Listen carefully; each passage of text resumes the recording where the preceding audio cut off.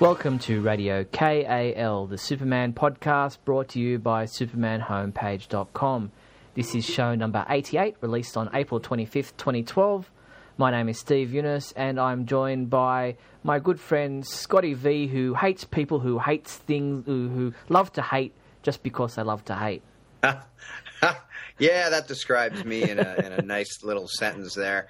If you don't watch Great Scott, my latest Great Scott at the end of the Speeding Bulletin this week was just talking about the idea that hey, I know it's perfectly fine for you not to like the reboot or to think it's silly. Why they had to remove the briefs or why they had to start them over from the beginning and kind of disavow all of the stories that have come before. I was annoyed by that myself. What I'm speaking of, I think, is just the idea that anything that comes out from this point forward, if it happens to be going on in the new 52, just hating it across the board before you even look at it. It's all crap. And I keep hearing, things like he's so violent and he's so, horrible and it's not my Superman and he doesn't do those kinds of things. And yet, if you look back over the years, in the very beginning, he was a crusader for social injustices, and he would do things like intimidate mob bosses, which he did in the new Action 1. He would do things like, throw a guy and laugh because he fell down. And these were just human guys back then. They didn't have super villains with superpowers in the comics that early. And then even in the 90s, you would have solicits coming out with him with his eyes glowing, saying burn as he burned into something or somebody and he was angry. So the whole idea that a slightly darker Superman maybe, or a guy who's willing to get angry when he sees injustice or when he sees someone hurting somebody else is not new for Superman. In fact, that's something that I've always appreciated when that does happen, because he is so in control and he is so able to hold back and he's always out for justice for anyone, even the villains. He doesn't kill. But if someone really is doing really bad things and they won't stop, it will get under even his skin. And I don't think that that's new to this new reboot, and I don't think that it's going to be new to the movie if they do something like that. But people are just kind of jumping to the conclusion that anything that comes out, they're just because they want to show their disdain for the idea that the reboot happened, they want to hate everything that has anything to do with it. And I think that that's an injustice to yourself, and it also is a little unfair to what's going on. And I'm not a defender. I'm not a giant fan of Didio or DC in general for doing this, but I take it as it comes, and I go along with it, and I see what happens. Obviously, if you're reading for a while and it's not doing anything for you, stop reading. That's all I can say about that. Well, that was a nice introduction to the show. How you been anyway? Well, I went off on a little bit of a diatribe there, but we'll cut it up in post, and it'll sound much different. It'll be me just going, "You guys are all great," and that'll be it. How are you doing? I'm fantastic. Yeah, I'm well.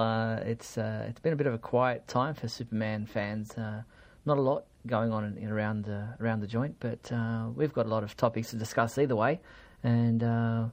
You always do. Yeah, we always do. We always find something to discuss. And I guess it wasn't really a quiet month. It started out with a bit of a bang.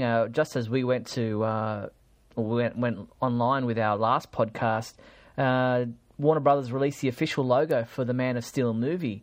And we didn't get, obviously, a chance to discuss that. What did you think of the logo? I love it. I think it's awesome. I mean, it's not exactly red, but it's on a bit of a darker background. I have it on my phone as my phone wallpaper. I think it's obviously the symbol that's on his chest, but again, we talked about this before. It's a little wider. It's a little fatter. It looks like it has a little more meat to it, and it also has a bit of texture, which is nice. And I like the way it looks. Yeah, so do I. I think it's very strong and. Very bold, and it has, that neo-medieval feel about Krypton that they keep saying that we're going to be seeing in this new movie. So I like it, and I think it bodes well for the film. I think it's very strong and striking, and really still says Superman, still is recognisable as the Superman logo. Gives that 3D effect that they seem to be wanting to go with for all the movies these days. Even from Superman the movie, they had that crystalline 3DS that was on the poster, and then Superman Returns obviously did that with a similar thing with the 3DS on the logo there, and Man of Steel is continuing on with that trend. Well, it's another thing that kind of plays into what I was saying before, and I've heard people talking about that's not a Superman logo. That doesn't. They did the same thing for Superman Returns, and if you go back and you did a what is it, a Big Blue report a few weeks ago about this exact thing, that the logo has been different for almost every release. Now, a lot of people have been stuck in the Donner films because Smallville kind of went that route, and they kind of continued that, and they tapped into that, and that was still going. So I think a lot of people are having trouble with the idea that we might see a different Krypton here, and that it is neo-medieval, and they do have these weird-looking outfits that are different from what you're used to. But again, I think it was announced pretty early that this was going to be a departure from the whole Donner idea of what Superman was. And that in and of itself was very different from what Superman had been previously. In my memory, the whole crystalline Krypton with one little town where a couple of people lived and the rest of the planet seems completely devoid of life. It's frozen. It's a wasteland. It's a tundra. Was nothing that I remembered Krypton ever being, and it hasn't been that in the comics in any incarnation that I have seen. It's a highly populated, highly civilized, very technological, scientific civilization, and I just never got that from the Donner films. I kind of got a very tiny society in one dome city where they could show us the Phantom Zone, and that was really about it. So I'm really looking forward to the possibility. I don't know how far in depth they're going to go with showing Krypton and the society, but I mean, I'd really like to see a thriving utopia on another planet and see some storyline going on there, and stuff with Jor-El, and we know he's cast, and we know that Ayelet Zura is cast as Lara. So I think that there's a lot of potential, maybe even in a sequel, if we get a sequel, to really delve into those characters more, into that planet and his whole birth world, and see where everything came from and where they're going to go with that. Yeah, definitely. And now with the logo, I've had it hinted to me that what that logo is portraying is the medallion or whatever on the front of Kal-El's rocket ship that comes to Earth. So that might be what the grey background and everything that we're seeing behind the S, the stone-like material that it's built out of, or that it seems to be structured from, could well be the front of Kal-El's rocket ship. So we look forward to seeing that come to fruition. That could be very, very cool if that's what that is. Yeah. So and you mentioned Ayelet Zura, if that's how you pronounce her name. I still don't know. I've been pronouncing it 3 different ways. But she's come out, had a number of interviews recently because she's got another film coming out, and they always tend to mention Man of Steel when they're promoting their other films. Obviously, they're going to get asked about that. Her upcoming film is called Darling Companion, but in interviews for that film, she's been asked about her role as Lara in Man of Steel, and she's made a number of comments that have been a bit of interest to fans, especially when you take that in connection with the interview that Dylan Sprayberry did recently also. And they keep mentioning this edgy, darker world, that the film, is going to be similar to The Dark Knight in its feel, that it's, reality-based, edgy, darkness, all these, these words these buzzwords, if you like, getting thrown around. What do you take out of those comments? Well, all I know is that hearing those words, dark and edgy, just means I'm boycotting the film, and I'm never going to see anything that has anything to do with Superman ever again, because dark Superman is not my Superman. But seriously, as I started the show saying, I think that, in my opinion, it's good to see him lose it a little bit in a correct situation. When he's fighting Doomsday and he knows the world is at stake and he knows thousands are dying and things are getting destroyed and it's a real serious situation, I think it's okay for him to completely let loose. And you very rarely get to see a giant beam come out of his eyes that lifts a creature into the air and throws him through a wall.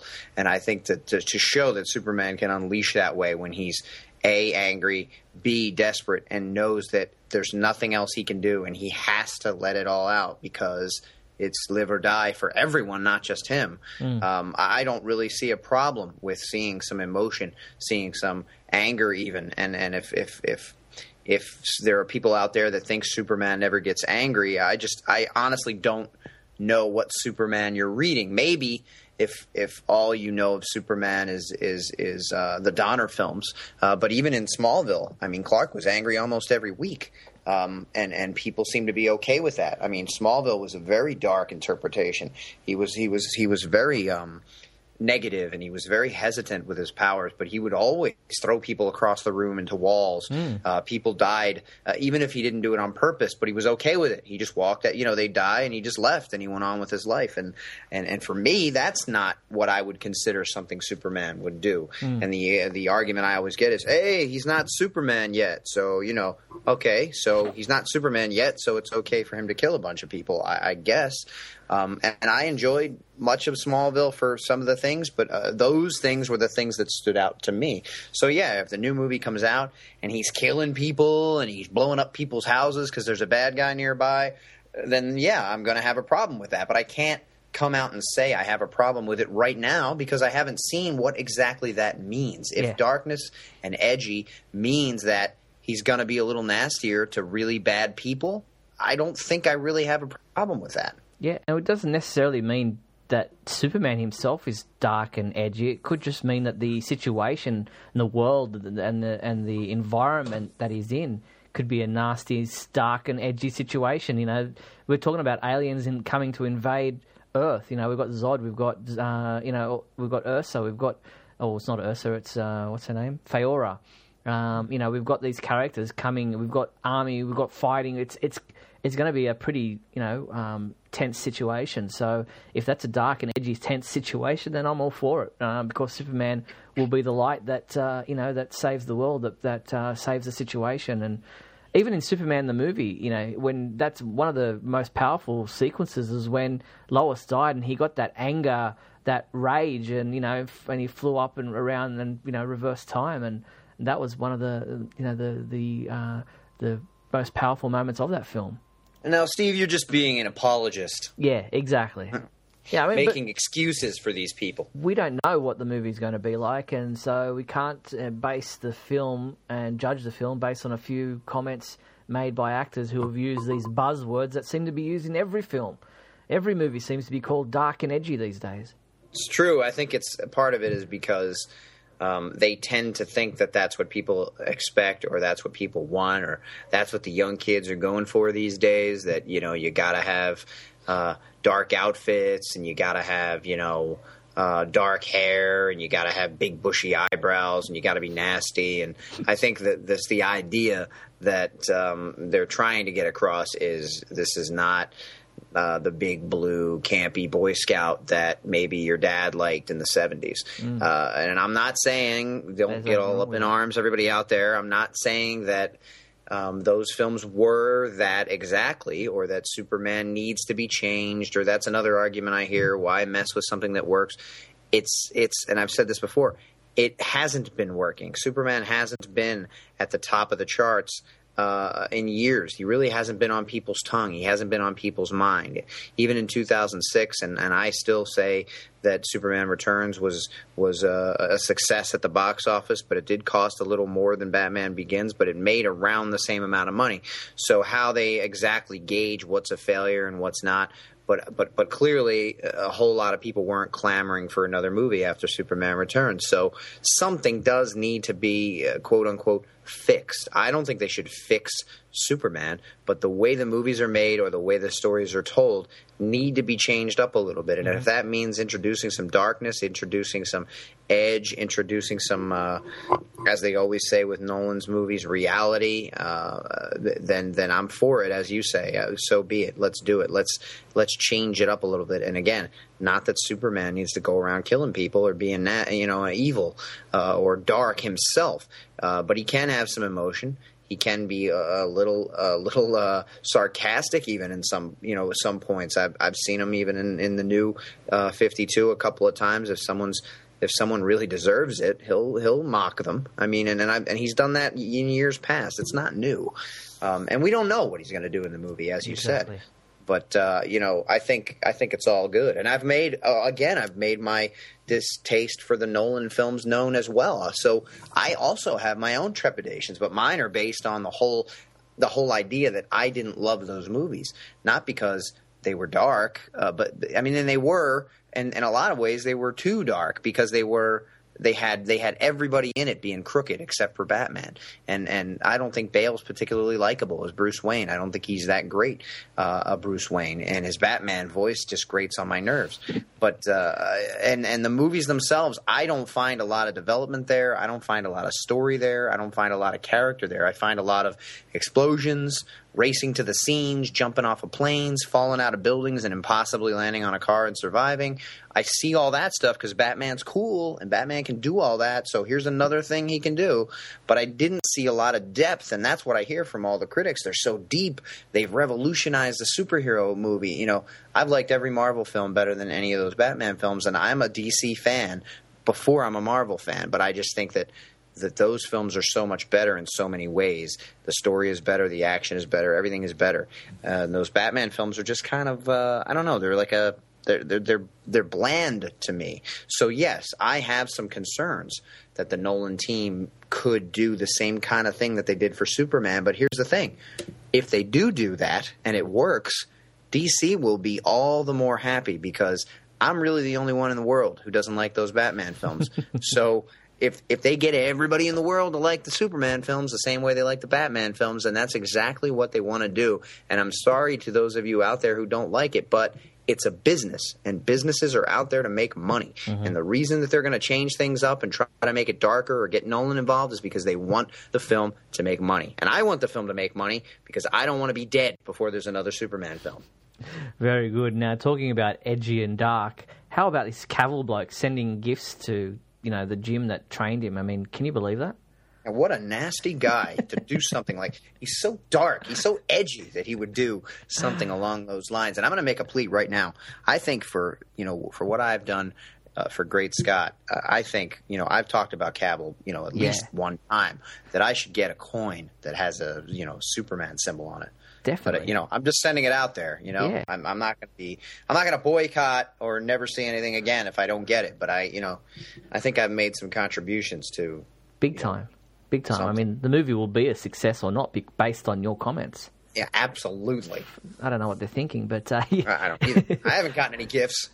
But, we're talking about Henry Cavill sending, this message and a coin that he had made up of the Superman Man of Steel symbol to Jim Jones, the gym where he trained for Man of Steel. It was a thank you gift, and it was based on the concept of the military have these coins that they give out, and Henry thought it would be fitting that the Man of Steel crew or cast or whatever had similar kind of tokens of the journey that they've been on, and he's given one to the Jim Jones people as a thank you for the time that they put into him and the effort they put into making him build up to the physique that he needs to be this iconic character.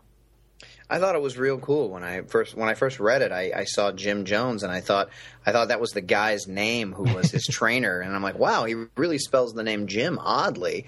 And I'm like, nah, it must have been a Jim, I guess, And then I read it and find out that it is. And it was a really cool plaque and a nice thank you note that he wrote that was engraved on the plaque. And I guess he had this coin made for them, or and that's just nice. And again, I saw some comments on our boards at the homepage about what a class act he is, mm-hmm. and what that's the kind of thing that a person with the mindset of Superman would do, and that it just more and more every day you see that not only is he an actor, and obviously we know he's really just playing a role, but that he is kind of a good fit for this character, at least seemingly in what we're seeing. Yeah, definitely. So hats off to Henry Cavill for such a nice gesture, and he's winning fans more and more off the screen. We just hope that he wins more and more on the screen once we see Man of Steel on the big screen. But let's move away from movie news and talk about TV.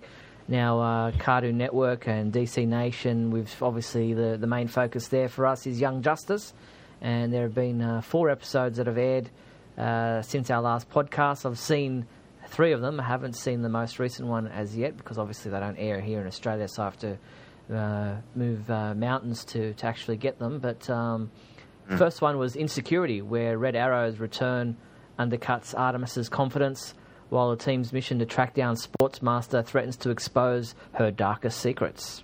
Yeah, I'm really, and I've said before how much I enjoy this show. What I'm liking about it now is this kind of this continuity, this continuation of this story. You know, there's a mole, there's this group outside that, you know, that's maybe even more dangerous than that first group that was on the TV screens before, and somehow Lex Luthor is still involved, and there's all kinds of crazy things going on. And I've never really seen, you know, even the Batman animated series that most people cite when they talk about superhero animation on television. They talk about that as being really the benchmark and the staple that everybody keeps going back to. I didn't watch a lot of that, but my understanding of it was that it was single episodes, kind of self-contained, and maybe 10 episodes later you'd see a villain return, but it wouldn't really be connected to necessarily what had happened before. But in this show, I watch it, and I'm finding myself not remembering. I'm going, they met this person before. Did this happen before? They did this before? And, you know, you go back and you think about it and you go, oh, yeah, you know, because then they're putting these little seeds in, and every episode kind of has stuff that's going to happen later. And I love these little flashbacks that they do, and they kind of point you in one direction, and then they go back and show you what really happened, and you find out that it wasn't what it was. And it's just really cool what they're doing, and through the next few episodes as we go on here, they set up several different team members as having secrets and having issues that they don't want other people to find out about. And Artemis, of course, with her father being the Sportsmaster and her mom being the Huntress. Even though it's not really explained what version of the Huntress this is. I've never seen a Huntress that looks like that, but you know, I get what they're going for. And of course, her sister being Cheshire and one of their enemies. It's stuff that she doesn't want people to find out. So, and Red Arrow, of course, keeps blaming her or Superboy for being the mole, and he's unwilling to accept her in the team, and it's very tense, and it's very deep, and speaking of dark, it's a little darker, it's edgier, and I like it. Yeah, they're really blurring the lines between villains and heroes. You know, like you said, there's, you know, connections with the heroes. Some heroes come from villain families, and some of the heroes are actually turning into villains, or whether that's by design, or, you know, whether they've been, you know, manipulated unknowingly to, you know, as is the case with one of the characters. We won't give away any spoilers at this point in time, but they're really blurring the lines between just what is a villain, what is a hero, and how easy it is, you know, that heroes can be villains and villains can turn into heroes, and how, you know, even heroes have secrets, and that can be detrimental to fellow team members. So it was interesting to see Red Arrow return in Insecurity, and then in the next episode, Performance. The team kind of changed a bit of tack. They went undercover at the Haley International Travelling Circus to locate a thief stealing weapons technology across Europe, and it was a bit of a backstory for Robin. Yeah, I enjoyed it because at first I was a little confused, and I find that this show does that to me often, which in this case it's good because you don't quite know what to expect. So when I saw the previews for it or whatever, I assumed we were getting a flashback of the Flying Graysons, and we were going to see what had happened to his family, even though a lot of fans already know. Maybe the new kids who are watching it don't quite know, and we just see this sullen Robin who talks about how people know his backstory or people know his issues, and that's why he doesn't want them to come along or whatever. But we don't know it, or maybe we do, but some people don't. And I thought when I saw it that that's what we were going to see, and then I kind of got thrown for a little bit of a curveball to find out that they're a team undercover, and it's really the Young Justice members that are pretending to be this new team because they're trying to find out exactly what's going on with this weapons theft or item theft, and it seems to be happening in different areas where this circus is traveling to. So that was a pretty good episode, and it was very heartfelt at the end there with the circus ringmaster recognizing Robin for who he was, and and it was just a really nice episode, wrapped up pretty nicely at the end there. And then we moved on to Usual Suspects, in which the team gets a new member and a new mission. A mission that may finally expose all the team's secrets and all their lies, which is this is what you were referring to earlier on about Superboy, Artemis, and M'gann all coming out and revealing that they've had secrets that they've been holding back from the rest of the team. Yeah, it's a build-up that's been going on, and as I said, there have been little nuggets that have been placed since the beginning. It kind of reminds me of the one, I think it was the first season of Justice League Unlimited when they changed the name, where at the end of the season there were 6 or 8 episodes that led up to Luthor being invaded by Brainiac and having this whole conspiracy, and Amanda Waller being involved, and it was kind of like a continuing episode into another, which didn't happen all that often on that show. And this show has been doing it since the beginning and kind of just continuing all along. And then now it's really ramping up, I guess, as we get close to the end of the season, which I guess is going to have, 200 episodes in it or something before season 1 actually ends. But yeah, I mean, and I thought this episode was just so good. I don't know what we're giving away or what people don't know or whatever, but some of those flashbacks and some of those switch arounds and things that I was talking about, we get to see those going on. And I think that that's one of the things this show does best.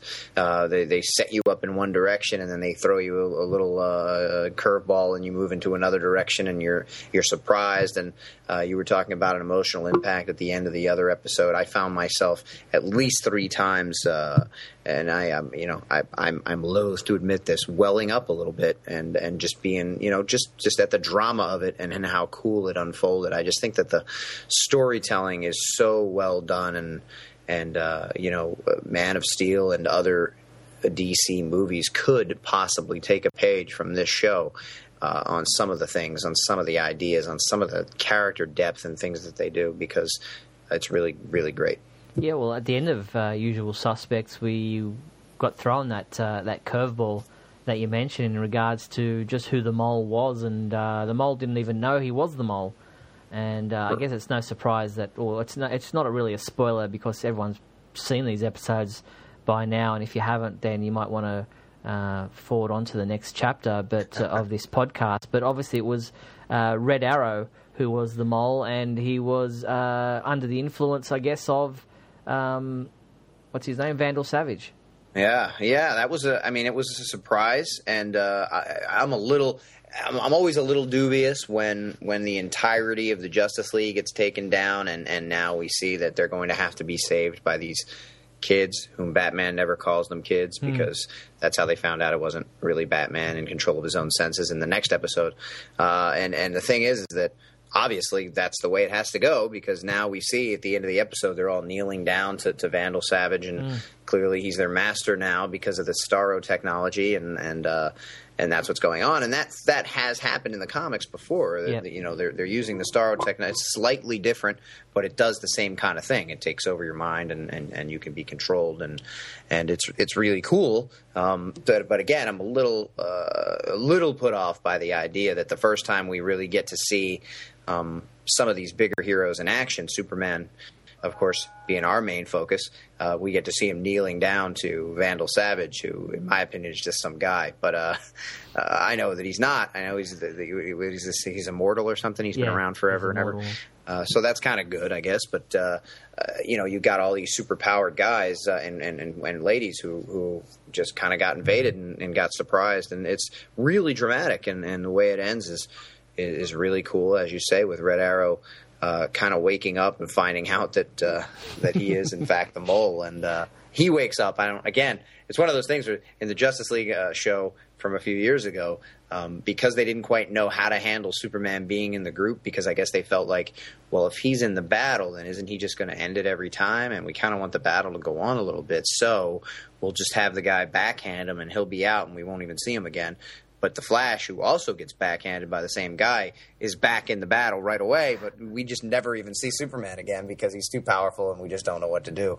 It's kind of like, well, we need this moment with Red Arrow, and we need to get this moving forward with the Young Justice team being the people that have to figure this all out. So we'll just have him wake up, even though all the other people are, including Martian Manhunter, who has kind of got a powerful mind of his own, also completely under control by Vandal Savage and unable to wake up. But here we have Red Arrow, I guess, with more willpower and more mind strength than any of the other members of the Justice League. Well, did he... Well, at the end of Usual Suspects, because I haven't seen Old Acquaintances, which was the next one that has just recently aired, he does wake up from it, but do you think that's because Vandal Savage has walked in and allowed him to wake up? Does Vandal Savage have control over the Starro technology to allow Red Arrow to wake up? Because as soon as Vandal Savage walks through that, the doorway to the watchtower, Red Arrow shakes his head and he says, "I'm the mole." Yeah, right. I think, yeah. I mean, you may have a point there that. Was he allowed to wake up? Is that whatever reason? Somehow Vandal Savage seems to be in control of this Starro technology. It does seem to have some sort of computer effect as well. So maybe it's linked into a remote somewhere, or because as far as I remember, I don't think Vandal Savage ever had mind power or telepathy, or I don't think, unless I'm wrong. But so it seems like, and Batman's talking about how it has. Tiny technology inside it. So it's not exactly this giant starfish like it has sometimes been portrayed in old Justice League of America comics. Like an alien covering your face thing too. Yeah. They're kind of putting on their own kind of technological spin on it, which may still have a connection to alien technology, an alien entity that made it or something along those lines as we move forward. But and you may be right, but I still kind of think that was their way of giving us the drama of that happening, because why would he allow him to wake up? Well, what's the point other than to give us a jolt and to have that kind of twist ending, that weird dramatic thing? Because doesn't he want them all under his thrall? Why would he allow Red Arrow to wake up? Say, well, let me just have you wake up so you can tell the audience that you're the mole, and then what? He puts him back under, or I don't know. But and it was dramatic and it was cool. So these are little things that I don't really dock points for. But as I said, if somebody's going to wake up, you would think that it would be one of the more powerful. Because Red Arrow is in fact just a guy that is trained with a bow and arrow. Yeah. So, Old Acquaintance was actually the season finale for the first season. Was it now? Yeah, Happy New Year is the next new episode, and that is, from all accounts, the first episode of season 2, which leads into this invasion storyline saga. Do you know when that is going to start? It's straight away. There's no gap between the end of season 1 and end of season 2. So Saturday, so weird. Which it's a bit bizarre because they usually have a bit of a gap between. Well, they've had so many breaks in this first season. Well, I guess they This started back in November 2010, didn't it? Young Justice. Yeah. So long time for the first season to run, but we've been getting a good run of new episodes, and it doesn't stop with the beginning of season 2, which is straight away back into straight away on Cartoon Network. Happy New Year airs at 10:30 a.m. on Cartoon Network on April 28th, so no gap whatsoever. I get the impression that they didn't plan it this way, that they fell behind, because when I was first watching it in November of 2010, the dates matched up almost exactly with the day that they aired. Yep. It was, and it was on time, and it was right around that time, and this Happy New Year episode was probably supposed to be on beginning of the year. Right. Or and as the next season went on, without those two other breaks, if we were going to go from November of 2010 till maybe May of 2011, and then come back on in January or something along those lines, it wouldn't have seemed as odd. But I think that and it is a very, very quality animation. I mean, I've said this before too. The amount of detail, shadowing, coloring that goes into this is it probably takes them a very long time to do. And it's another thing that I hear people complain about in comic books and things when they get delayed. And I've complained about it myself. But some of these things often do take more time than they expect. And I would rather have a quality program than something that looks shoddy or that they haven't spent the right amount of time on. Yep, definitely. All right, well, that's the Young Justice. So look for season 2 to begin straight away at the end of April, and we're looking forward to seeing just where season 2 takes us and what direction the show will continue on in. Now, let's move into comic book discussions. We seem to always have our podcast fall on the date or the week leading up to Superman. The Superman comic book coming out, and we kind of seem to skip over a little bit because of that timing issue. So Superman number 7 came out at the end of May, and we see in that one Hellspawn wants Superman, and he wants to try to bring him under his into the fold, and use him as a tool. And we also see Clark return to the Daily Planet, and he's kind of ambushed by Perry, Lois, and Jimmy, all wanting something from him, and he seems to get sucked into doing something for each of them without really knowing who he was answering at the time. And at the end of this comic, we see he was supposed to have picked up Lucy Lane from the train station or whatever it might have been. I think it was a train station or a plane, airport, something like that. And obviously he's too caught up as Superman in Hellspawn's headquarters. Yeah, my favorite line in this was, "What just happened?" As Clark kind of gets ambushed by those guys at the Daily Planet, and he keeps answering one question, but the other two accept his answer to what they were saying at the same time. And he's, no, I was talking to this person. And he gets all kind of turned around, and it's kind of funny. Yeah, so Jimmy's now going to be staying at Clark's apartment because his place is being fumigated, and Clark, obviously, that's going to be a bit of an imposition for him. And he agreed to Lois to pick up her sister Lucy, and obviously wasn't really contemplating doing that. And amongst everything else, Perry's onto him about what stories he's supposed to be filing and what he's supposed to be doing. So, yeah, interesting. He probably, I get the impression that not only is he uncomfortable with all the attention as Superman, but he probably thinks that it's better to leave as much information out as he can because he's trying to deflect any attention to, let's look at Superman more closely, that they could eventually maybe link it up to him and that could be a problem for him. I don't know who came up with this name, but Hellspawn, that's got to be, I don't know what that is. It's got to be the worst name I have ever heard for a villain.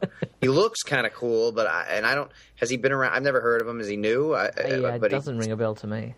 I don't know what that name is. It's, they were like, Hellspawn's kind of a cool name. Let me do a quick search, see what we can. I think he might have been. I think I heard something about him being from a different universe of comic books, from the Wildstorm comics. That's where he's from.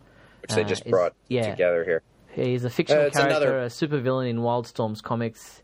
He often fought the Wildcats, but also fought Team 1, Gen 13, and Backlash. That's from Wikipedia. Well, there you go. I think that they're, again, and this is, again, a business move that annoys me sometimes and annoys other people too. But again, what it all boils down to is trying to make more money and trying to bring the Wildstorm fans in. And what I mean when I say it annoys me sometimes is that they want you to then buy the Wildcats book or whatever books are attached, Stormwatch, and I see the solicits at the end of these books that I read saying, we'll find out how this individual came into the Superman book by reading this book, that book, and this other book. And you may not be reading those books, and obviously they're going to try to advertise them to you as much as they can, but then you have fans feeling like they're missing out on parts of the story. Like me just now, I don't know who Hellspawn is, but maybe I find out more if I read these other books that they're trying to get me to read. I'm already in a situation where I can barely afford the books I'm already getting, and now they want me to buy them digital as well, so I got to buy them twice, and it's just it's getting a little out of control. But I've never really gone and read all of the crossovers No. unless it was a big giant like event, like with Doomsday or something like that. Yeah. And now it seems like they're trying to cross over all of these things, and it gets expensive and difficult to follow. But we'll see what happens with Hellspawn. I did enjoy the story, and I liked where it went. I did have one question for you, and maybe I missed it somehow, or one of the listeners if they know. What's the deal with the? He went into the conference room to change into Superman, and he pulled up in a shirt like he always does, and he apparently had the costume on, but then in the next panel it was like forming itself, but it was already on him in the panel before. Well, I think I don't know if that was maybe just a bad panel drawing or whatever, but it's supposedly the technology of this costume is that it looks like just a basic Superman T-shirt underneath. So, and then when he touches the symbol or touches the middle of it in his chest, it forms into the full costume and covers his whole body the way it's supposed to. And I think there are panels where it.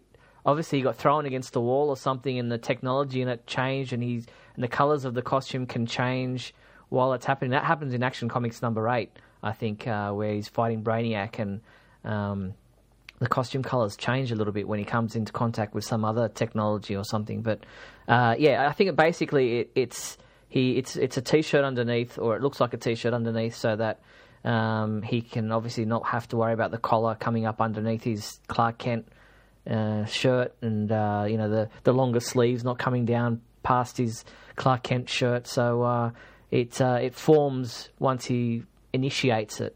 And I thought the grows. cape. I have always mentioned, people were suddenly mentioning, well, how's he going to hide his collar? How's he going to hide his long sleeves? Yeah. How's he? From the beginning, there was absolutely no reality to the idea that a guy could be wearing boots underneath his suit, a cape underneath his regular clothing.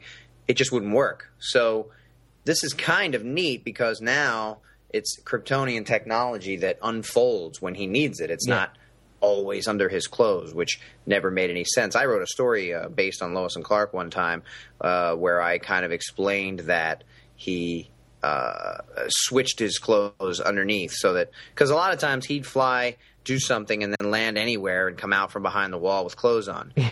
And I'd always go, well, he took his clothes off somewhere else. So I kind of had it where, and in Lois and Clark, they were doing this cheesy thing where he would spin like Wonder Woman and turn into his suit. So I had him in the story, I had him spin and turn back into his Clark Kent clothing. Right. But it still doesn't really explain how it could be. Yeah, I remember in the old comics, they used to say that he would super compress his Clark Kent clothes and put them into a pouch inside his cape. And so it was almost like one of those vacuum bags where you can, suck all the air out of the bag, out of all, the gap between the clothing, and store them away for winter or whatever. And, they'd be reduced in size because all the air was sucked out of the gaps between the fibers. Don't you like how when he unfolds them that there's no wrinkles and they look pristine and it's beautiful? I love that. So that was Superman number 7, and then Action Comics number 8 was at the beginning of April, and as I mentioned, Superman was up against Brainiac inside his spaceship, and was basically saves the bottled city of Metropolis, and at the end gets it back into its natural size and natural position back on Earth. Yeah, I read the synopsis of this story, so I didn't see what was going on with the suit. I don't think I've read 7 yet, because again, money issues and the expense of buying all these books. But it sounds cool by the synopsis. It sounds neat. He uses his own ship or something at the end to kind of pierce through Brainiac and save the day. Exactly. Yeah, he uses the spaceship that he came in has been miniaturized by Brainiac, and he uses that almost as a bullet that he flicks into Brainiac to bypass his technology, so that it's indestructible from Krypton. So it's a way for him to get through to infect Brainiac, and is able to basically blackmail or tell Brainiac, you got to make a choice. What either this or that, and Metropolis is saved. And we find out that Lex Luthor has all along been Clark Kent's secret mole that's been giving him stories and his source for information for his stories for the Daily Planet, and that's an interesting kind of development there. Yeah, it's another one of those curveballs that they try and throw you in some of these situations, and I think it's going to be interesting to find out what exactly the ulterior motives are behind that. Yeah, and we also see that the landlady, that for Clark Kent's landlady, knows his secret identity, and it's almost like she's his kind of adopted mother, if you like. Being that the Kents are dead in this continuity, and he does visit the gravesite of Martha and Jonathan, and tells them he's got everything together, and thanks them for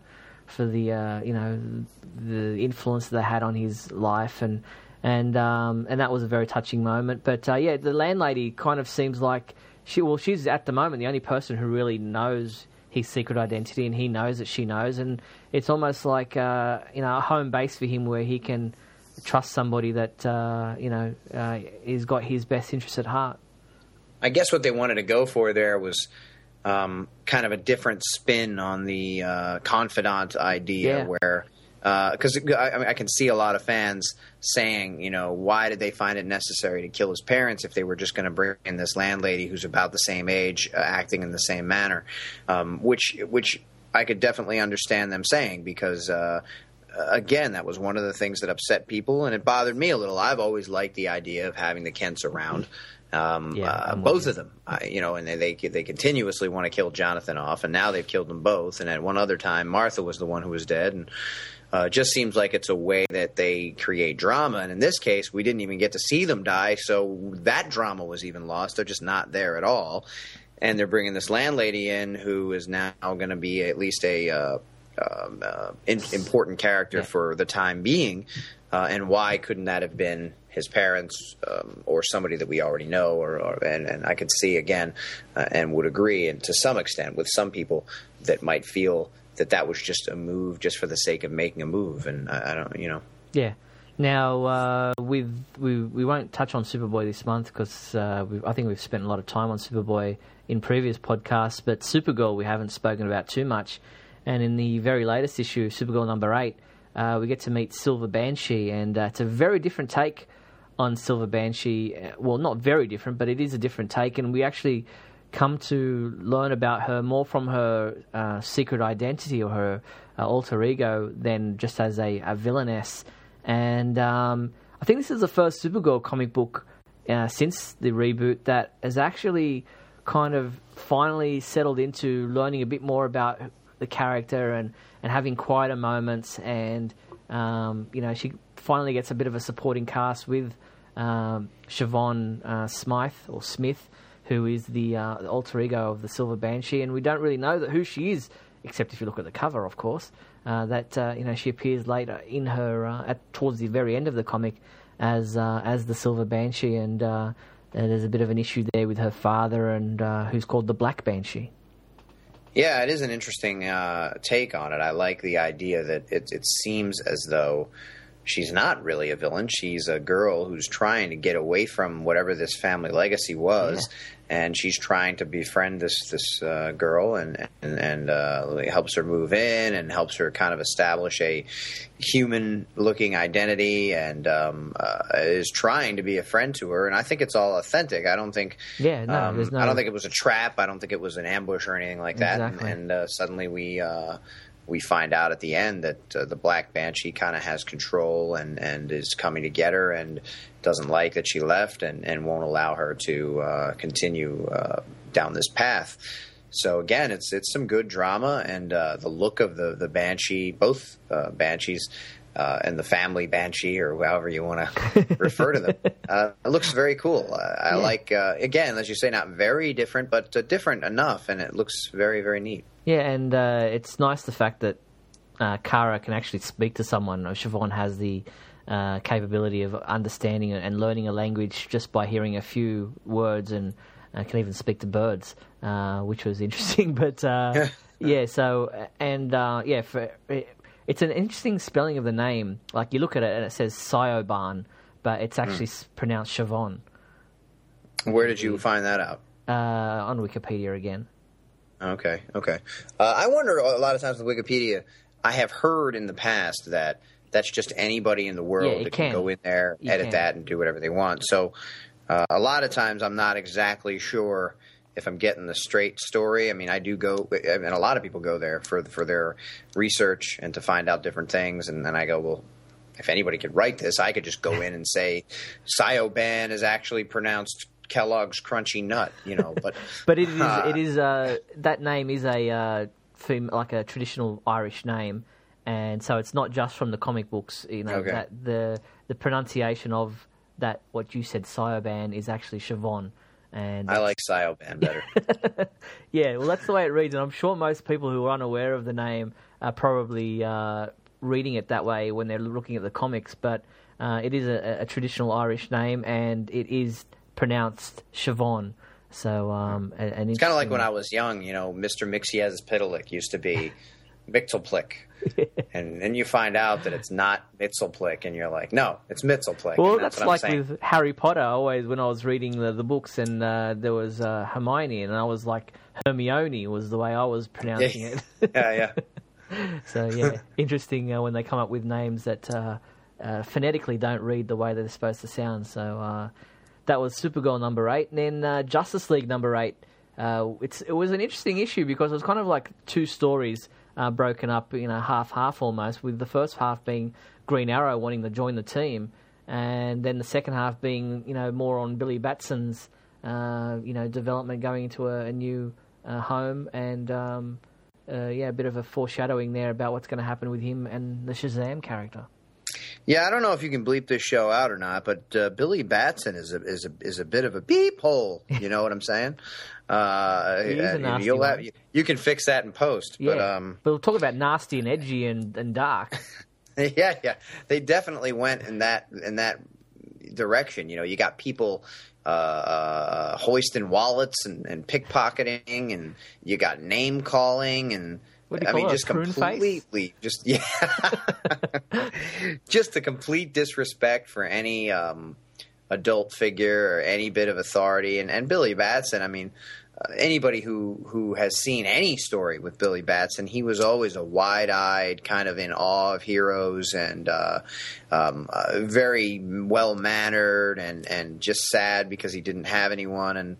And when he inherits the power, and then he starts get to hang out with other superheroes, he's just beside himself and so excited and just honored to be it. And this guy is just a completely different person. Definitely, yeah. Jeff Johns has really turned this one on its head. But what did you think of the Green Arrow thing? I thought it was quite a bit. There was a bit of comedy there, with him turning up and thinking that he's helping out the league, and hey, look, I put an arrow in his backside. That's my contribution, So what I like about it, and people who have listened to me in the past may know what I'm going to say here, and I've said it even in this very episode.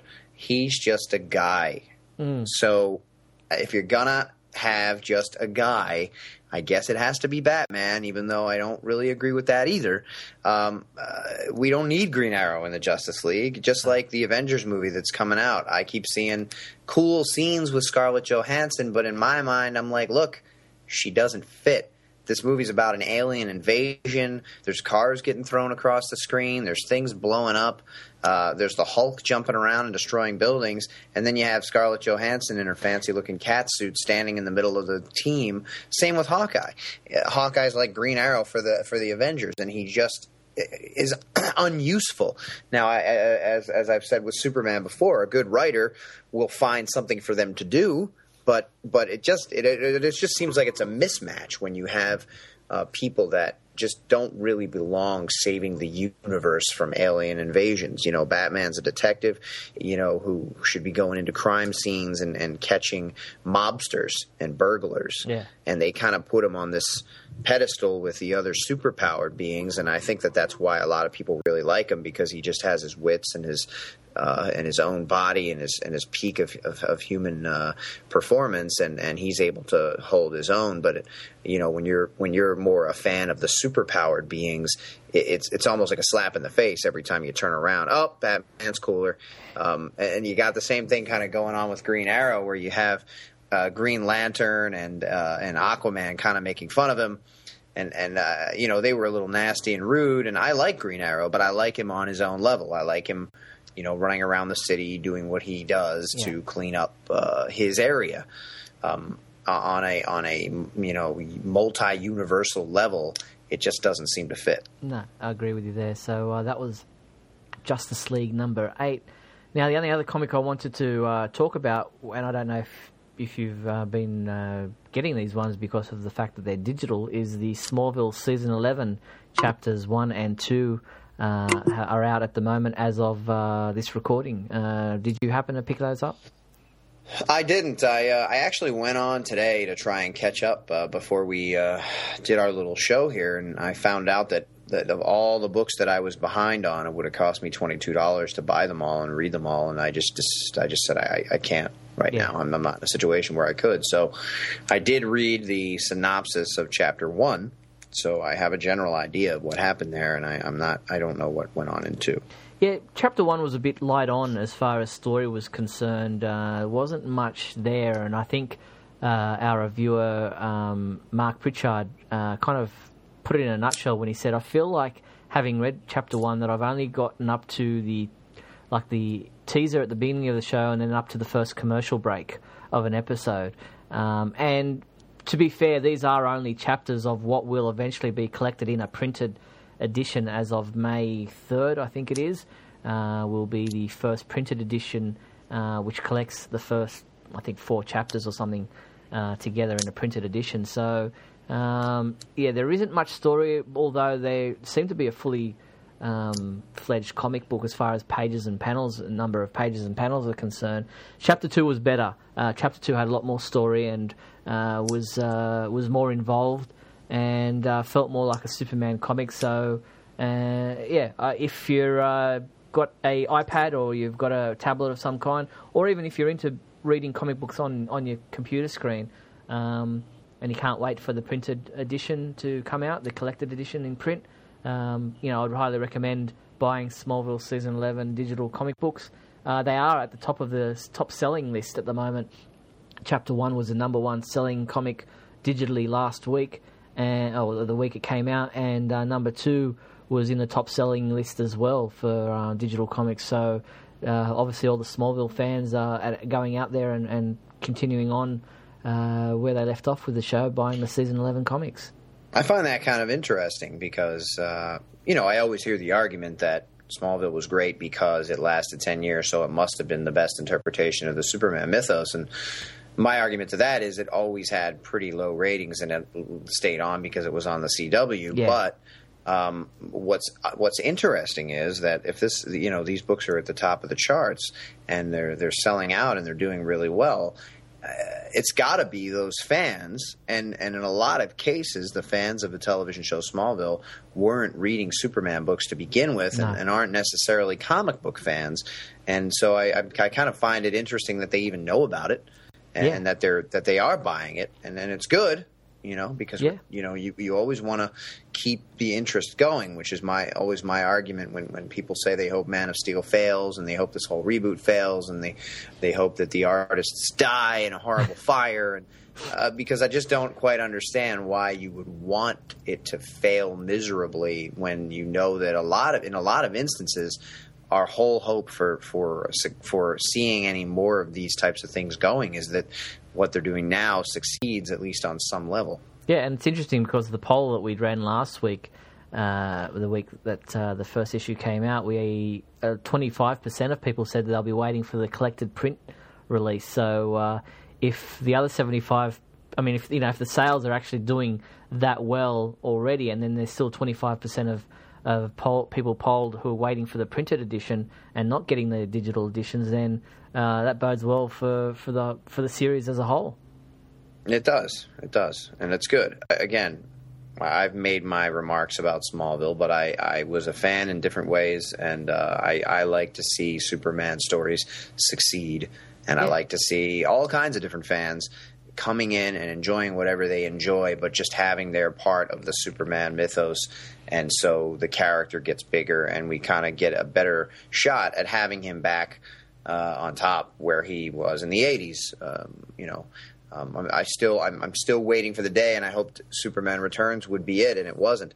That I go into Toys R Us and there's a whole Superman aisle, like there is 3 Batman aisles and 3 Spider-Man aisles. I want to see kids wanting to get Superman action figures again and Superman shirts, and it's kind of been a little stale for the last 20 years or so in terms of that, and I'd like to see that turn around. Yeah, it's interesting. A recent poll I saw in Australia was about kids asking them who their favourite characters were, and Batman came number 1, and Superman was second, with Spider-Man third. So it's obviously Superman's still a very popular character amongst the kids, even here in Australia. So a big movie will hopefully put him above Batman.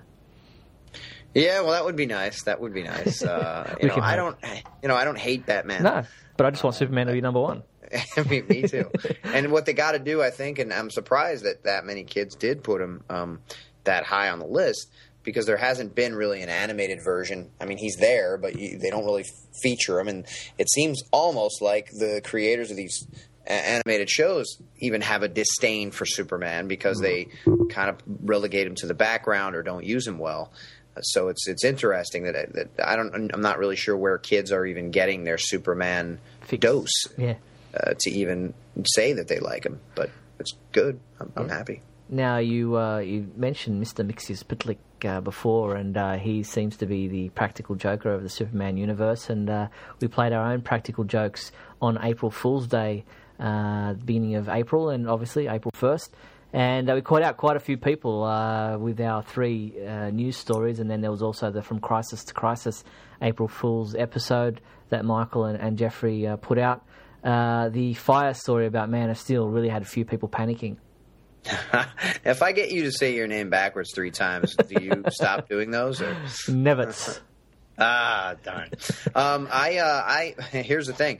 I know that every year you do those April Fool's jokes, and I know that Krypton Site does them, and sometimes I would go just for that reason, to read them and to see them. On April Fool's Day, it was weird. I was really busy, and I didn't get home. It was actually the day before April Fool's Day, and I got home at like 2 or 3 in the morning, and I was just sitting getting ready to go to bed, and I decided to look at my mail, and you had put. And I'd never noticed years previous you do this. You had put it into a big blue report. No, I've never done that before. And just happened to land on the day that I'd be sitting. So when I first read it, you actually had me going, what? And I've never, that hasn't happened in years because I know that this happens every year. But then I think it was the second story. I was like, wait a minute. And I scrolled up to the top. And I saw that the date on it was April 1st, and obviously you mean for people to figure it out by the time they get to the end, because it just got more sillier and sillier, insane, and But I think it might have been at the end of the fire story. I was like, wait a minute, what's today's date? I actually started to think, but it was very authentic looking with the picture and the way you had it written up. The picture came from the Universal Studios fire that was that happened quite a few years ago, where the backlot, quite a bit of it burnt down, and there was some archive footage that got destroyed, and the King Kong exhibit that that's part of the backlot tour got burnt down, and so and most film studios look very similar in the type of buildings that they use. So I grabbed that from the Reuters story from back then when the Universal Studios fire happened, and just passed it off as Warner Brothers Studio. Very good, very good. Supervillain in the making. Indeed. So, hopefully we didn't panic too many people in any serious manner, but it was all in good fun, and we got quite a few emails from people who enjoyed it that way. I didn't get any negative remarks from anybody saying, you beep, beep, and beep, you how could you do that to me? But it was all taken My out in husband jest. hung himself because he thought the movie was going to be delayed for a year, and God now he's forbid. dead. Oh God! Imagine if that How happened. dare you? Yeah, but I'm still waiting to see Zod, the animated series, Yeah. I gotta say. I tried to make that as ridiculous as possible, and people are still going, "That would be great. I'd love to see that kind of a show." Yeah. And I'm going, "Are you serious?" Any connection to the Superman universe, you can see with the tedious strings that are connected to Smallville, people eat it up. Yeah, well, I guess nothing could be as bizarre as Baby Superman on DC Nation. Oh my gosh, we didn't even talk about that when we were talking about Young Justice. It's so funny because I was watching the episodes today to catch up, and my daughter, my 2-year-old daughter, was here, and as soon as the DC Nation little shorts came on, she stopped. She was watching it. She was laughing, pointing at it, looking at me, laughing because they were acting goofy. The first one was Animal Man, and I thought it was hilarious, and I loved it. I want to see more of this. I don't know if you've seen it, No. but Animal Man is like sitting on a wire with pigeons, and they're all sitting like pigeons, and he's acting like a pigeon. He's posed like a pigeon, and they're going, and he goes, because he's spying on a scene, and then Captain Cold goes into a bank and starts robbing people, and he goes down and he stop right where you are, and my he God. points down at the floor, and there's a rat standing between Captain Cold's legs, and it was just funny. And then they got the Plastic Man ones Yep. that are funny. He was trapped in a television. And he kept launching himself like a rubber band, flying through the air and smashing into the screen, and his teeth would fall out. And it was obviously it's absurd, and it's more like Looney Tunes than it is like superheroes. Yeah. But they're funny. They're funny. Cool. I love it. Cool. love I it. hope they collect them on some kind of a DVD package or something and make them available for everyone. So that sounds really fun. So we'll wait and see for more of those little animated shorts. Super Best Friends Forever and the DC World's Funnest, and as you mentioned, the Baby Superman one. So all good fun at DC Animal Nation. Man. Now, I wanted to mention something before we move on here. Yeah, go. Back in the comics, it came to my attention, and I've brought it up in Young Justice, and I'll equate it to Young Justice too. At the point where everybody is fighting and everyone's almost dead and they need reinforcements and Superboy's getting knocked off cliffs and he's falling to his death, and where are all the other superheroes? Where's Superman? And I know it's a show about them, but same thing with Supergirl. When she's fighting in the middle of New York City, all of these alien invaders that are doing all this destruction and pulling up subway cars out of the street, where's anyone else? yeah, I know you. Why would she be left completely alone? She still doesn't know how to speak English. She's got Superman as her cousin, who seemingly is too busy to even care what's going on with her. It just doesn't make – and I know, again, they all have their own books and they're all doing their own thing, and they don't want to – you can't have Superman come in and solve everybody's problem every single time. But there's got to be some sort of reason why nobody else is around. Yeah, you make a I good would point. think. Yeah, you make a good point. Obviously, there's issues there that they can't, bring in these other heroes all the time because they're doing some stuff in their own books. But let's move on to a bit of discussion about legal matters. There have been two real legal matters going on in the Superman world. One that kind of takes a back seat to the Superman copyright case is the Smallville lawsuit, where the creators of the show have pretty much successfully claimed that Warner Brothers are doing the wrong thing by paying DC Comics for the rights to use Superman when Warner Brothers owns DC Comics. Yeah, it's kind of an interesting thing. I've had discussions of this nature with people in the past, not necessarily legally, but, when Smallville, the television show, was on, I would tell people, well, they wanted to bring Batman on, but since the Batman movie franchise is going, they can't cross him over. And people would say to me, wait a minute, isn't it the same company? Why can't they? I mean, they can do whatever they want. That's just an excuse. And the technicalities and the different departments and the different legal people and the different things that are going on in different places don't really cross over. And they really are their own separate entities, even though they're under the same umbrella. So this is kind of an interesting thing along that same line, in that, yes, Warner Brothers is the parent company. So it is confusing, and if you don't really get into reading these types of things or understand the separations, and I don't even claim to understand them exactly, but I do know based on them being unable to bring on different heroes and things. And I remember when I was in Australia, I went to the Gold Coast, which is an area where people go to vacation. They have different amusement parks and things. And I went to the Warner Brothers movie park. Yep. And I went there. We were on another island, and we took a 2-hour trip to go there because I saw a brochure that had a big picture of Superman on it. It was an actor playing Superman in a parade, and they had different Superman things there. And I was like, we got to go there because it's Superman stuff. And we went there, and there was no Superman stuff.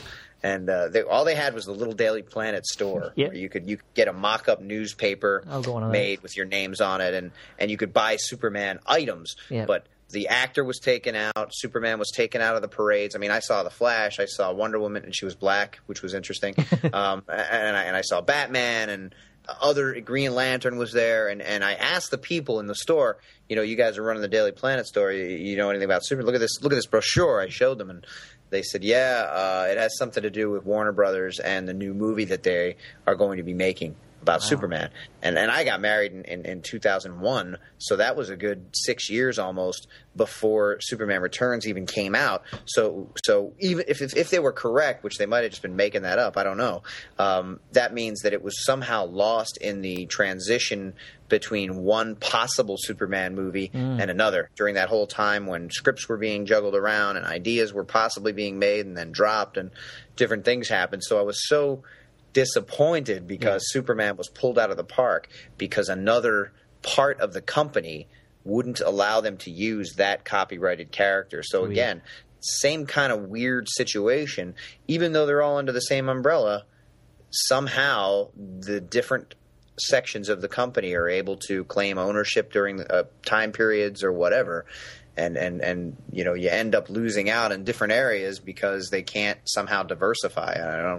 Not really exactly sure why. It's all very convoluted. And as I mentioned, the other Superman, the Superman copyright case, Warner Brothers won a small victory there in having the judge decide that documents from Mark Toberoff, the lawyer for the Siegel family, documents that were stolen from his offices, will be used in the case. And again, that's a lot of convoluted stuff going on there, but interesting times, and we wait and see what happens there.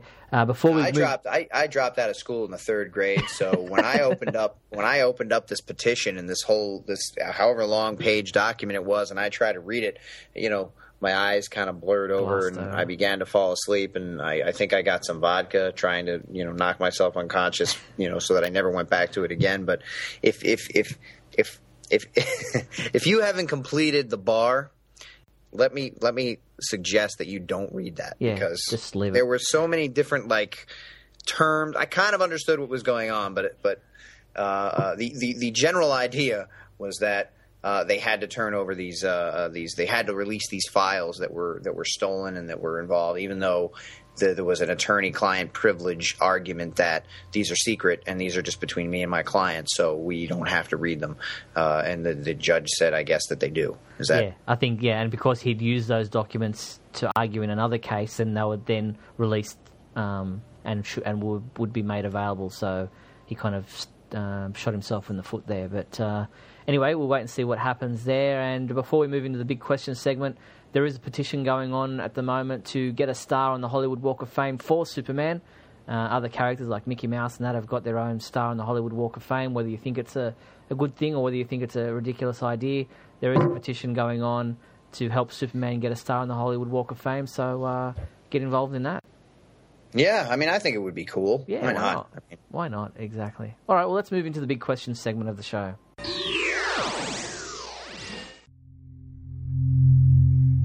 Let's start with the big question. Last month's question was, who is your favorite Superman villain and why? Okay, well, first off, we have one of our regular listeners, Calvin Bowes, who wrote, I bet I'm going to give an answer no one else will give. I recently have been reading the Golden Age stuff, and I really liked the Ultra Humanite. The reason was the character was the original mad scientist, but I also loved the great twist of when they thought he was dead. He was dead, his brain was put into a woman's body as a deception. Very brave story for the time. I haven't gotten to it yet, but I know the Ultra Humanite eventually took on an ape body. So remember all who answered that Lex Luthor is their favourite villain, that the Ultra Humanite was first. Interesting. He definitely is an interesting character. Don't we have an Ultra Humanite story about to begin in the comics now? I keep hearing about that character. They say he might show up again, or it, or him, or her. Well, I'm sure that... was it Steve? No, it's Calvin. Oh, Calvin. I'm sure you'll be looking forward to that when they get around to it the new DCU. Chris G. wrote, I would have to say my favorite Superman villain would be Big George Latimer. Okay. From the Superman versus Kryptonite radio show. He seems to outsmart Superman every step of the way, including capturing Superman and hiding him from the police, Batman, and Robin. For those not familiar with the show, we follow Superman through adventures including losing his memory and becoming a baseball player.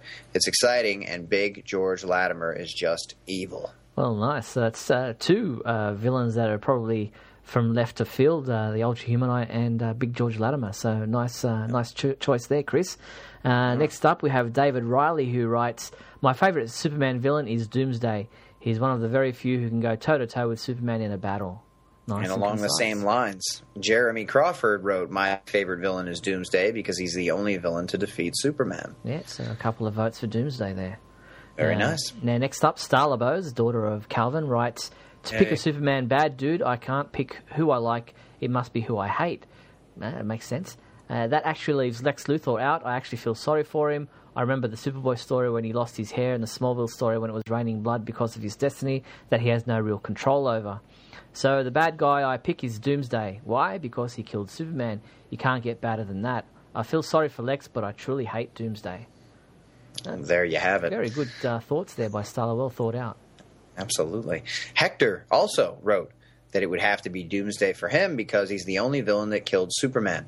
Doomsday is the only one that knows how to get the job done, but we know Superman comes back and beats him. Yay! Yay for Superman. Thanks, Hector. Next up, here is Mikey B's audio response with the somewhat traditional background noise as he travels to work, so let's hear what Mikey had to say. Hey Steve, hey Sky, it's Mikey B. My favorite Superman villain is General Zod. Back in 1980, I went to see Superman 2 in the theaters, and it's been that way since. I like that it's personal. I like that he's a supervillain, so that they can go toe-to-toe. Punches can be thrown and landed. And I'm thrilled that they're using Zod as the main villain for Man of Steel. It'll be interesting to see what kind of take they have on it. I imagine it's still going to be personal, and I'm sure there's going to be some kind of a throwdown.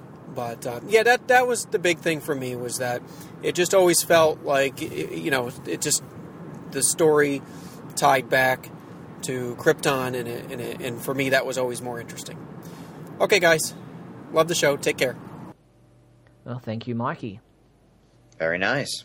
Rick Lee James also sent in an audio response, so let's hear what he had to say. Hello, Scotty and Steve. This is Rick Lee James from the Voices in My Head podcast at rickleejames.com. I am writing to give you the answer to the question this week, or this month. My favorite Superman villain is Darkseid. Superman, to me, is most interesting when there's a villain who presents a real threat.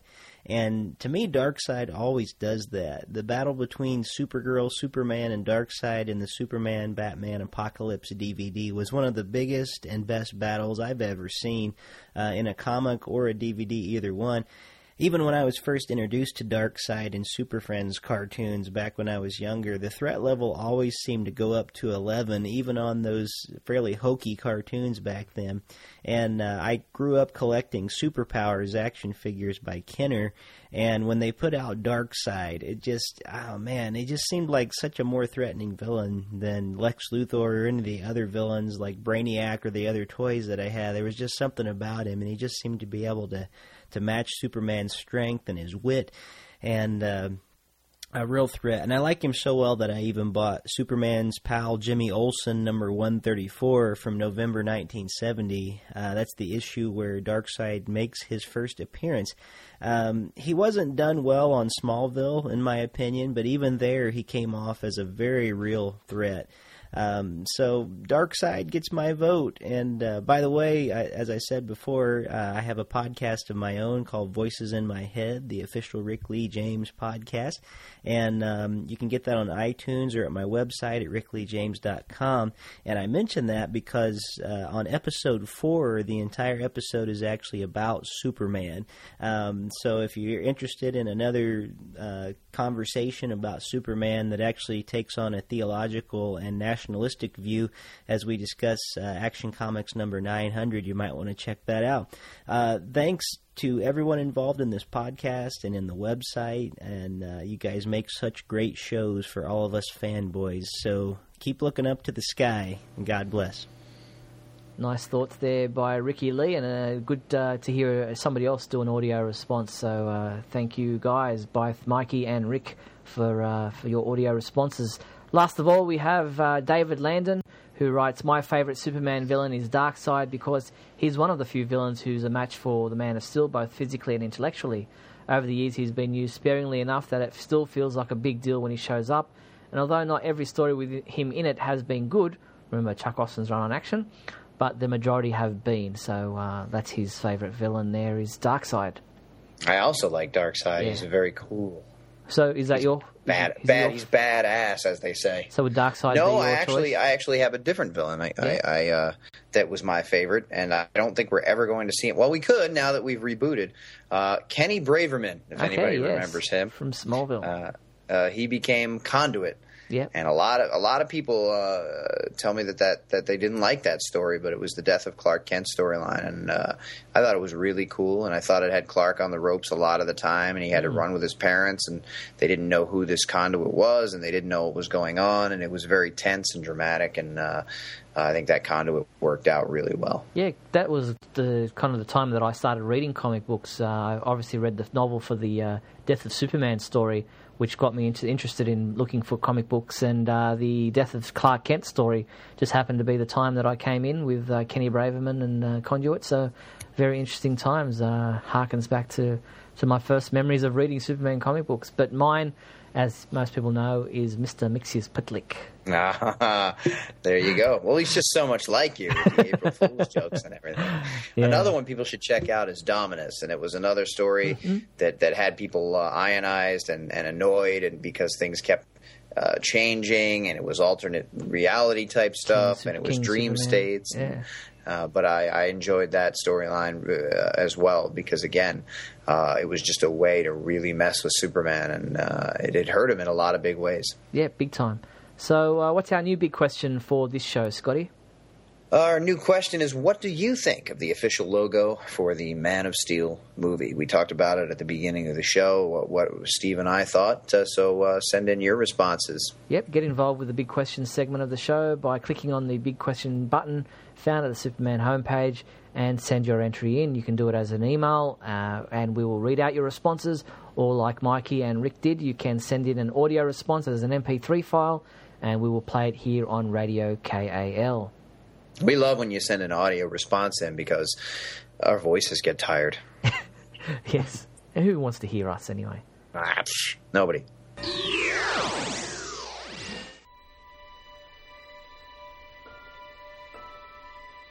Captain Sawyer makes a new friend. I've had enough of wanting to be left alone. Part of my problem is I was alone, or at least I felt I was. And I kept pushing people away, and it didn't really make the situation any better. It's funny how we do that, isn't it? I think the word you're looking for is depressing. Tomato, avocado. Point is, we're not alone, which is what this is all about. What you said before in the group, our stories aren't all that different. Lois is back in the game. It is nice to see you again, Miss Lane. You too? Your manner of dress is curious. Based on the time of night, the black clothing, and the equipment you are outfitted with, I hypothesize you are here for less than lawful purposes. You don't say. And the battle for Kandor begins. You must hurry! We're trying. It's difficult. Strategize. Can't even think straight. New developments arise in Superman, The Last Son of Krypton, issue 88, on April 25th, 2012, only at pendantaudio.com.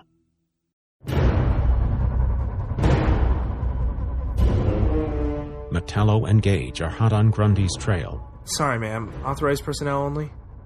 See this badge? I am authorized personnel. And in the ruins of Krypton, things are not going according to plan. Killing those two was supposed to be such a simple task. Now, we'll have to fight them ourselves, you incompetent bucket of bolts. I believe there is another alternative to personally fighting Kal-El and Kara Zor-El.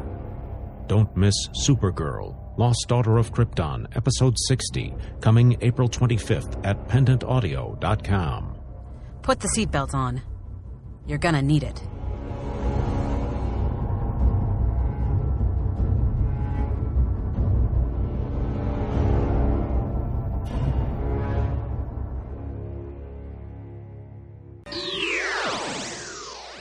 Okay, super secret soundbite. Well, last month's sound came from the I Love Lucy episode titled Lucy and Superman, which guest starred George Reeves as Superman. Only 3 people guessed this one correctly. They were Mikey B, Brian Pride, and Mike Apps. Matt Apps. Oh, I'm sorry. Matt Apps. Well Matt done. Apps, everybody. Matt Apps. Well done to those 3 people for guessing that one. Now, let's see if those people and more can guess where in the Superman world this new super secret soundbite comes from. Wonder? Well, it's no wonder you wonder. You're a pretty wonderful girl. Well, any ideas? Actually, you know what it is, so... I believe it comes from the Smallville season 11 episode 2. Yeah. No, unless somebody who's reading it out, but... it's not where it comes from, but if you think you do know where it comes from, get involved with the Super Secret Soundbite contest and send your entry It's from in. Guardian, everybody. Each person who guesses it correctly will have their name read out, possibly correctly, by either Scotty or I next week. Next month. Indeed. Let's go on to the Superman song. Our song this month is a disco tune, which we all love, titled Superman by the jazz rock fusion band known as Chase. Tracks off their 1977 album titled Watch Closely Now. Here it is, Superman by Chase.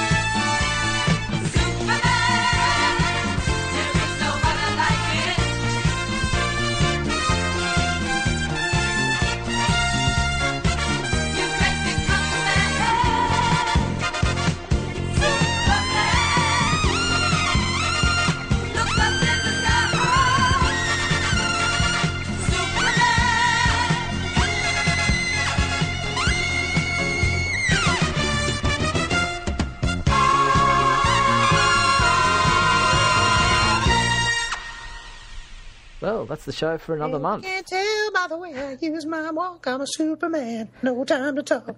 Oh, nice. Is the song over? I apologize. You should record that. Was that on mic? I Is this think thing so. on? Can't you hear the clapping and the cheering going on? Oh, there it is. I didn't. I don't think my headphones were working. Well, that's the show for another month, as I said. Now, remember, if there's a particular topic you'd like Scotty and I to discuss, maybe there's a song that you'd like to request, or maybe there's a big question you'd like to suggest to read out to the fandom and get their responses, all those suggestions can be sent to Scotty and I using our email addresses. Mine is steve@supermanhomepage.com. Scotty's is scotty@supermanhomepage.com. So all those suggestions can be sent to us. We'll try to use your suggestions in a future podcast. But for now, that's our show. Thank you, Scotty. Thank you, Steve. Remember, everybody, Aluits. You've been listening to Radio KAL from supermanhomepage.com.